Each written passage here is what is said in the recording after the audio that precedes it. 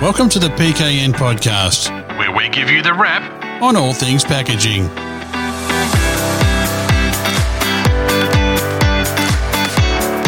Welcome, ladies and gentlemen, to the PKN podcast. My name's Grant McCarran, and with me as ever is Lindy Hewson, and she's the managing editor of PKN Magazine. She's also the publisher of the magazine and the host of this podcast. Lindy, how are you today? I'm great. Thanks, Grant. How are you doing? Yeah, not too bad, and quite interested to hear what this episode's topic is all about. You tell me it's pretty good. Well, it's going to be because it touches our everyday lives, really, Grant. So I'm sure you've noticed that when you go and do your shopping in the supermarket, how spoiled for choice you are these days. There are just so many products. I mean, go down the yogurt aisle, you've got not 5, not 10, probably closer to 30 options, depending on the size of the supermarket, and all of them competing for our attention. Now, sometimes you pick a brand that you've known and trusted for the longest time, and sometimes your attention is caught by a new product that pops out at you because its pack design is shouting at you from the shelf. So today we're going to talk about how savvy brand owners can leverage the power of their brand and packaging design to gain advantage in the increasingly competitive supermarket environment. And with that, I'd like to introduce our studio guest today, an expert on the subject, the Managing Director of Brand Opus, Nikki Muschinger. Welcome, Nikki, and how are you today? Hello, Lindy. I'm really well, thank you. How are you? I'm great, thanks, and so happy to have you.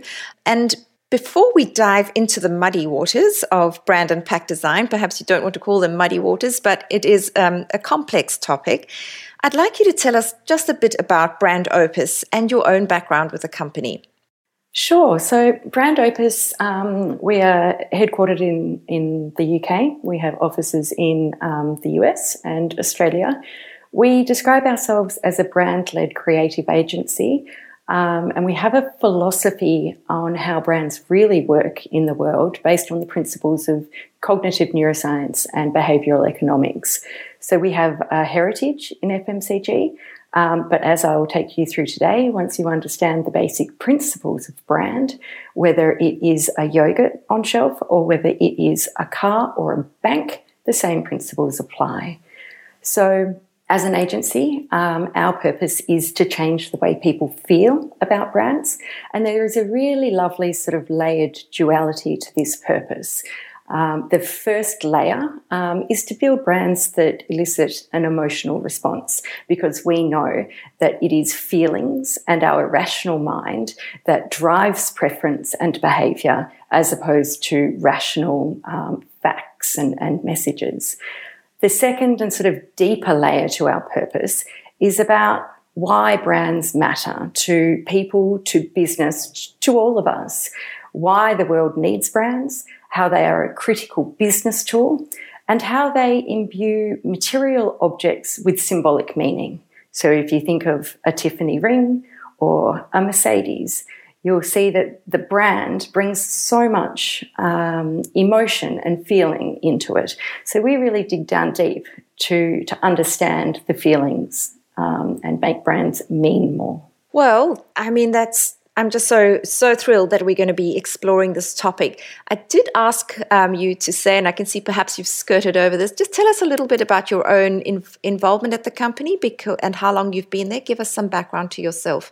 Sure. I started with Brand Opus pretty much bang on 3 years ago today. I have spent those 3 years doing my apprenticeship in the way Brand Opus thinks, which is really unique. I have a background in FMCG agency side, working with a local agency whose key client was Aldi Supermarkets. So I've gone from one end to the very far other end of the branding spectrum throughout the last decade or so of my career. Well, so the reason I was setting all that up was really just to justify that you really are an expert in this whole topic. And now we can kick off and get started and explore how brand, which is often the most valuable asset on a company's balance sheet, is regularly underutilized, misunderstood, and dismissed simply as the logo. Tell us more. Yeah, so in the context of FMCG, a strong brand brought to life on the all-important packaging touch point can deter competition, protect market share, and help to command a price premium. It allows organisations, marketers, to produce fewer products and sell them with a higher margin. So we generate more profit from fewer sales. This is what the marketing department wants. The sales department will generally want to sell more products, potentially at a lower margin. So brand really comes into it to allow us to command that price premium.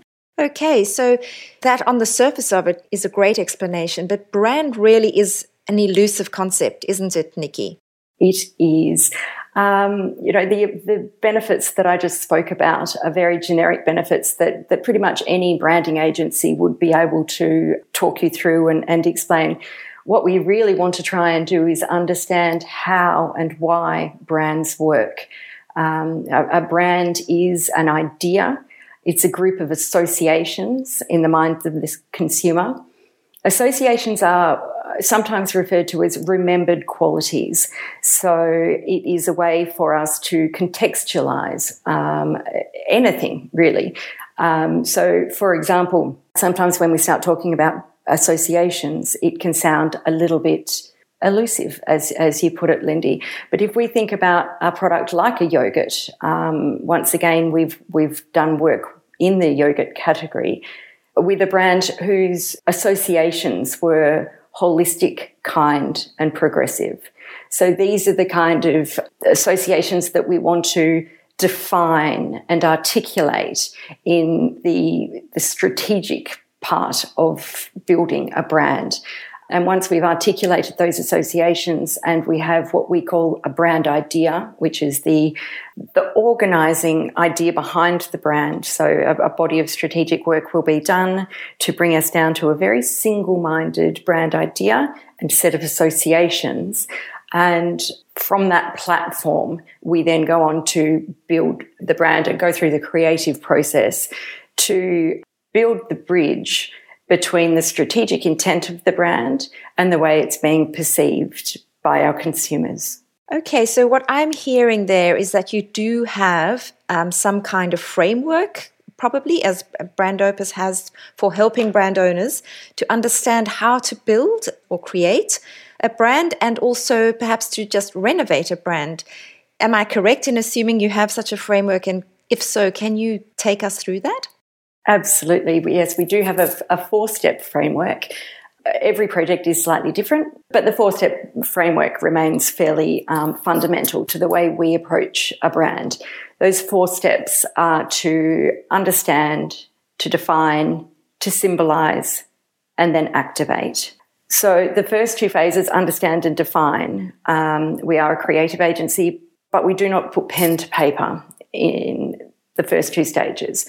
The first two stages are where we understand, we look backwards into the history of the brand so that we understand where it's come from. We dive deep into the business and the business's ambitions, so we are looking forwards. We do diagnostics on the current visual identity. We do a category audit. We draw on cultural insights. We look at macro trends and micro trends. We look at the market dynamic. So we do a lot of homework before we even begin to try to work out what this brand moving forward should stand for, what that brand idea should be, and what those associations should be.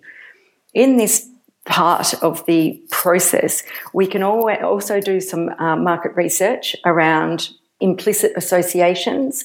So that's using implicit research methodologies to understand what's happening in people's heads when they see your brand, when they interact with your brand, what is being triggered, what are they associating with. And it's really important, really useful to understand what those associations are before we start the creative process, so that we then have a yardstick to measure whether our creative execution has been successful in shifting and reframing the way the brand is perceived. So in this understand phase, we do a lot of homework. We can do, where possible, we do our implicit association testing. We can also do, for an existing brand, some research around what the distinctive assets are. So what are the visual assets? We can also do sound as a distinctive asset of a brand, or most of the assets are visual. So we can understand when we go into the creative process what we have to play with, what we need to stick with. If your brand colours are very strongly associated with red and white, we wouldn't then throw out red and white and make your brand green moving forward. And if we can understand the strength of those various distinctive assets, then it helps to guide the creative process so that we don't lose those consumers who are loyal to us through the rebranding process, but we do manage to reframe the brand in such a way that it presents as something new and different to people who perhaps stopped seeing us for whatever reason, are not interacting with the brand. And there's many reasons why that would happen. So is that the understand phase wrapped up? And roughly how long does that take? Oh, it depends on how big the brand is. It depends on how risk adverse the client is. We can do an understand phase in the matter of weeks. We can do it in a matter of months. So every project is different and every client is different. Okay, so how does define work then? So once we've got a really solid understanding of the brand and the business, we then move into building what we call a brand ladder. Now, most branding agencies will have this concept of a brand ladder or a brand pyramid. It's where we really we look at things like personality, reasons to believe, the values of the brand, functional and emotional benefits. Quite often there'll be an overarching brand purpose, but it's really in that define stage that as an agency we focus on that brand idea and those three associations that we want to be brought to life when we move on to the next phase, which is symbolize. Okay, so can you move to symbolize and explain that? And if possible, give almost an example of a hypothetical product, if necessary, to explain how this works? Sure. So when we move into the symbolize phase, our strategy team, it's not a hard and fast handover between strategy and creative, because creative will be involved in understand and define, and strategy will be involved in symbolize and activate. But it is where the focus will shift from being a strategic to being a creative exercise. So the creative team will take that brand idea and those associations, and they will bring that to life using symbolism and metaphor to shortcut to that meaning that we want to elicit in the minds of our consumers. We know through the work that we've done with some of the world's leading behavioural economists that a key influence on our behaviour is the meaning we assign to things. So if, for example, we have a product that is being developed in the parenting technology space, and we've come to the decision and agreement with the client that the brand idea is about liberation, and those associations that we would like to elicit or tap into are around being aspirational, innovative, and uncompromising. So the creative team will take those associations, and when they put pen to paper, they will be creating visuals designed to tap into those associations. Where we can use things like metaphor, it's quite exciting for us as an agency. We worked recently on a beverage product for Molson Coors in the US. It's a very natural product, and we tapped into this mythological green man, and he is now the symbol of this new beverage product. And people see the green man and they automatically, in their minds, understand what that brand is all about and how it's trying to position itself in the market. Okay, so move on to activate. Am I correct that that's now the next step? It is, yes. So activate, this is the part that most clients understand really easily. This is about getting the brand and putting it across all of the different touch points. So quite often we'll have a client come to us and say, we need our packaging. And we'll say, yes, you do need packaging, but we need to go back to the start and look at your brand and look at what your brand is communicating, because otherwise it can be a little bit like putting lipstick on a pig. If you're trying to make attractive packaging, but there's a tension between what your visual identity is communicating and how you want to position yourself, then all you're doing is putting a Band-Aid over something that is fundamentally broken. So really working with brand, it is always best to go back to the start. Get your brand platform really solid. Understand in 5 words or less what you're trying to achieve, and then use creative repetition to bring that to life through your visual identity and all of the different brand touch points, whether that's your packaging or your website or your social media, your advertising, whatever it is. It's like what we call brand world. Every touch point that a consumer has with your brand in the world should be considered, and it should be your visual identity should be brought to life in a really distinctive and meaningful and memorable way. I think what's quite important, that, and something that I'm picking up that you said there, is that there shouldn't be a disconnect between brand and packaging. So we sometimes put those into silos, and you have a branding agency, and not really thinking in terms of when you're doing your packaging design that the branding and the brand is so integral, not just on a visual logo level, as you mentioned earlier, but also the whole emotional response that product on the shelf is going to give the consumer. It stems from the brand right through to the packaged delivery of it, whether that is the actual package or the package communication or the whole lot wrapped together. So that's just coming through very strongly for me. I'm sure you agree that is something that perhaps some marketers aren't getting. Absolutely, Lindy. Brand and pack have a symbiotic relationship. The consumer doesn't pull them apart and look at the visual identity and then look at the packaging. It is experienced as a whole. So that's where sometimes inadvertently a brand can be it can be actively working against a company by communicating something that is not aligned with the positioning that we're trying to achieve. So, Nikki, I'm finding this fascinating, but I'm thinking that I keep wanting to ask, can you give us an example? You don't have to name a brand, of course, but can you give us an example of how this disconnect can play out on the supermarket shelf? I can, Lindy, and I will refer back to one of our oldest case studies, which is McCain Foods.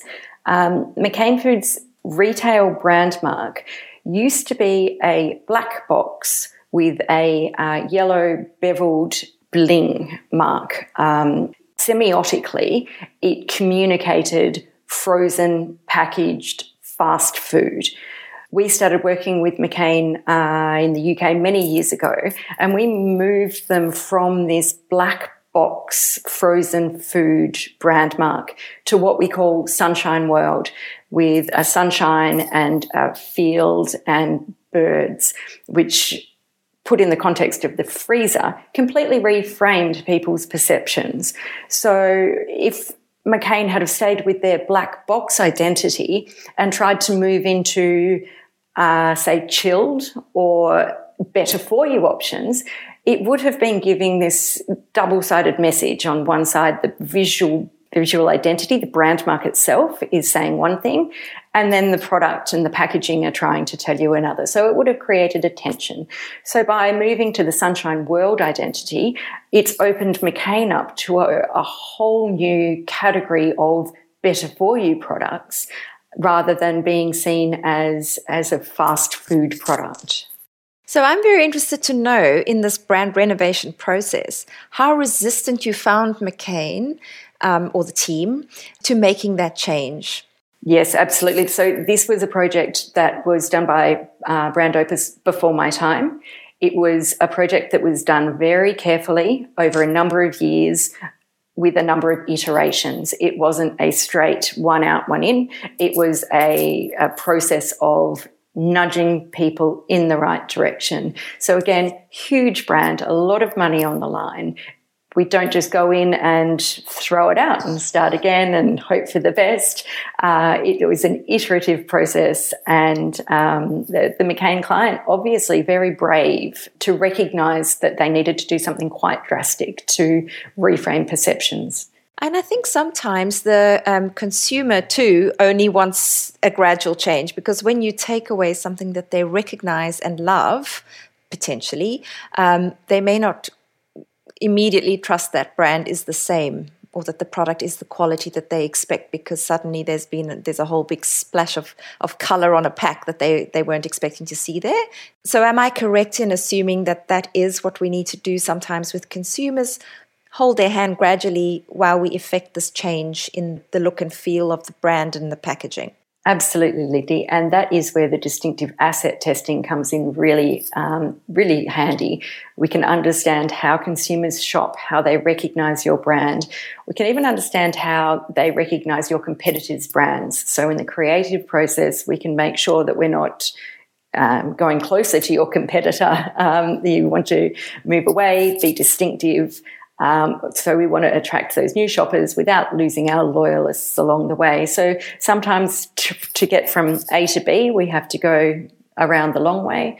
It can be an iterative process. We can design the end game, and then we can design a step between the end game and where we are now, and take consumers through that process slowly. Because the last thing that we want to do as an agency is to come in and change everything for the sake of changing everything, and then our clients' sales drop.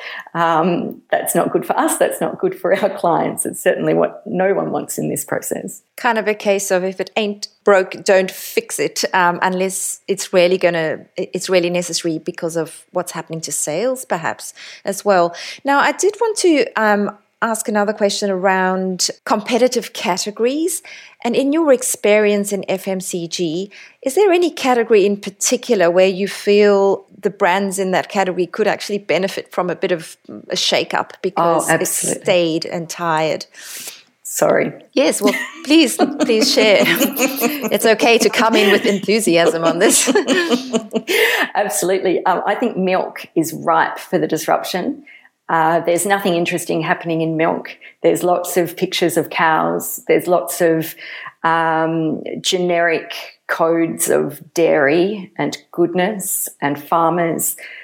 Milk can be so much more exciting than that. There's a lot of things happening. New Zealand's a fantastic market to watch because they're always quite progressive and they're always quite creative in the brands that they bring to life. There's a lot of exciting things that could happen in the milk category, and I think need to happen in the milk category to help to combat some of the negative perceptions that are just slowly creeping into the edges. Well, there's also a bit of competition coming from plant-based milks now to the original milk category. I don't know if they seem to have accepted that plant-based milks are being called milks. And somehow I find that their packaging is a little bit more exciting, maybe because they're a little bit more edgy. I don't know, some of the packs that are coming through there. Would you agree with that? Yes, I would. Most of these brands are born of today's age, so they can tap into sort of the newer, more exciting space. They're quite clear on who their target market is, and it is not necessarily, mum and dad and 3 kids. It's a younger target. I think the problem with the milk category is that it's got lots of hangovers from the past. So, it would be a brave marketer to come in and shake that up a little. Yeah, well, I suppose there's this element of trust that if you see the picture of the cow, this is actually cow's milk. And if you don't see a picture of a cow, well, what is it? Yes, but I think the problem with that is that all of the milk you see comes from cows. So putting a picture of a cow on your label doesn't do the job of branding, and the job of branding is to distinguish one product from another. So if everyone who's putting pictures of cows on their milk, all it is doing is reinforcing those generic category codes rather than acting as a branding device that will differentiate and distinguish one product from another. Well, so from milk, which is a beverage, to the general beverage category, beverage is a very exciting space to me because I'm finding that companies and brand owners are, especially in the alcoholic category, are embracing the whole how the label looks, how much power it has, perhaps even attaching an augmented reality component to it, really bringing that experience aspect through about the brand. Have you had experience of that too? Look, no, I haven't had experience as far as augmented reality and packaging is concerned. I think that needs to be handled quite carefully. I know there was a wine brand who did an augmented reality on their wine label. It can send slightly different messages to what the brand is trying to say. Wine is not a fun kids' toy product. Bringing augmented reality into the wine brand could potentially be seen to cheapen it somewhat. Wine has to be very careful in the way it markets itself because not many people actually know about the wine itself. So the job of the brand and the pack design is more profound than in many other categories. It is a very emotional purchase. So it is interesting to see what is starting to happen in that space, but I think certain categories need to be careful how they approach this bringing together of technology and packaging. Well, it is coming to the fore. We are seeing it more. I think as the tech gets better as well, we will find brands using it as a brand storytelling device. Just perhaps sometimes it might just be novelty, but sometimes it's handy when you're trying to market yourself in a new region, perhaps in an export market, and you want to really tell that provenance story quite well. So I think it has the upside there. But I do take your point that there are certain categories where you need to tread carefully when it comes to how you portray that product, especially if it can come across as a fun thing when it really should be more of an adult object or product rather. Yes, Lindy. So that comes back again to making sure that anything you do relates back to that brand idea and the associations that you're trying to elicit.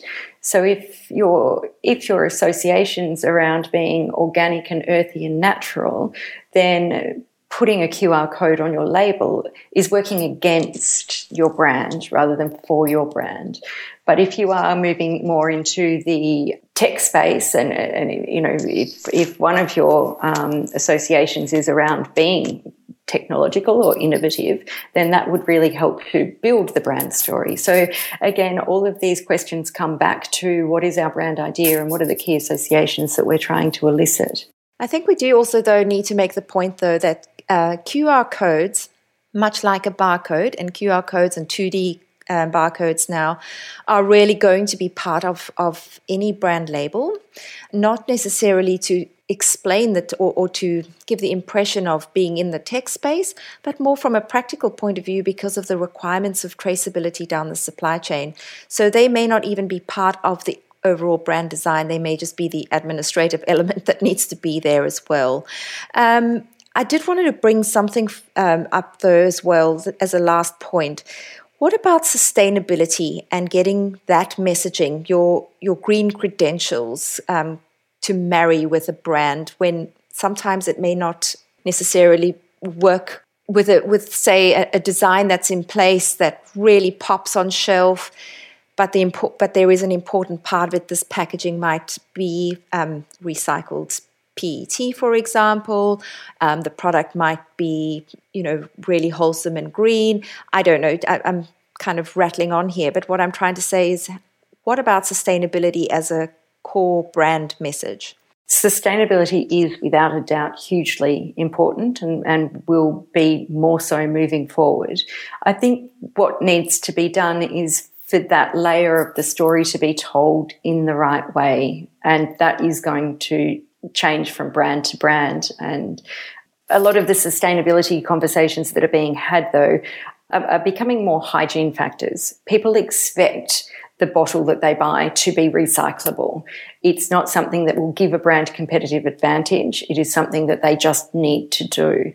So, as I said, every brand will be different and every story will be different. And sometimes it will work that a brand will do something that's quite cutting edge. And it will be something that a whole comms campaign can be formed around. But brands need to step up. They need to make sure everything is sustainable and be good corporate citizens, but they shouldn't necessarily expect that to deliver competitive advantage. Oh, that is a very good point. It should be a given, and that is something to think about going forward. Now, I do have another question.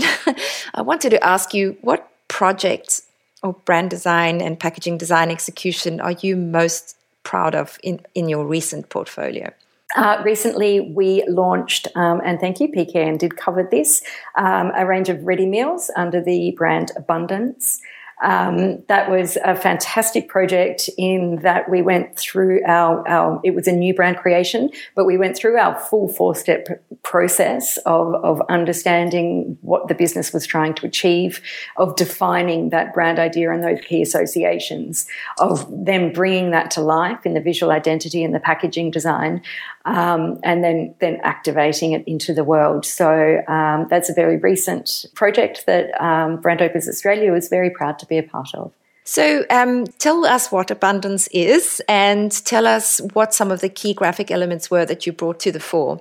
So Abundance is a range of ready meals that deliver on the premise of feel-good food. So it's a larger portion size.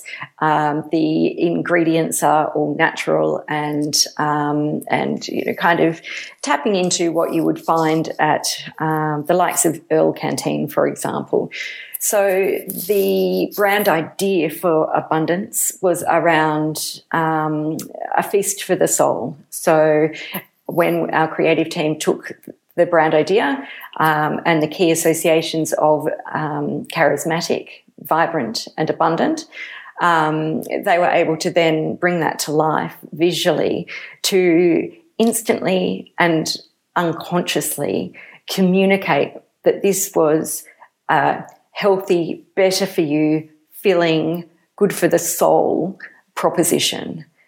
We've had some very nice feedback on it as well from a number of people who have sort of, the biggest compliment we can have is when people contact us and say, it looked so good, I bought it just because it looked so good. I didn't even really read what the back of the pack. I just picked it up, put it in my trolley and was on my way. Well, that would have been music to your ears, I'm sure. So it is time to wrap up. Unfortunately, we could go on talking about all of this. Thank you for bringing us an abundance of information today around brand and pack design, for taking us through those 4 steps, the understand, define, symbolize, and activate.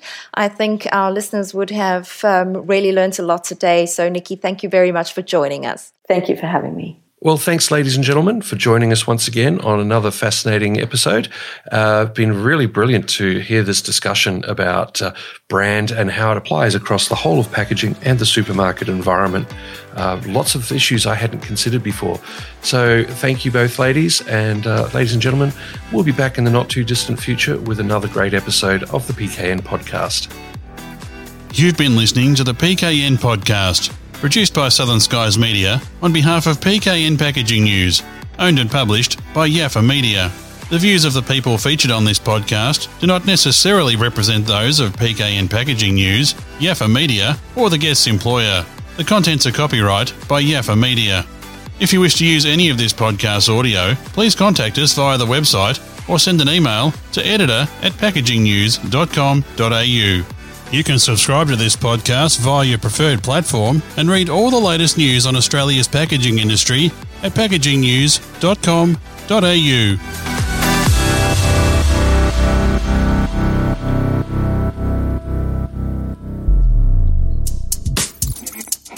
You've been listening to a Yaffa Media podcast.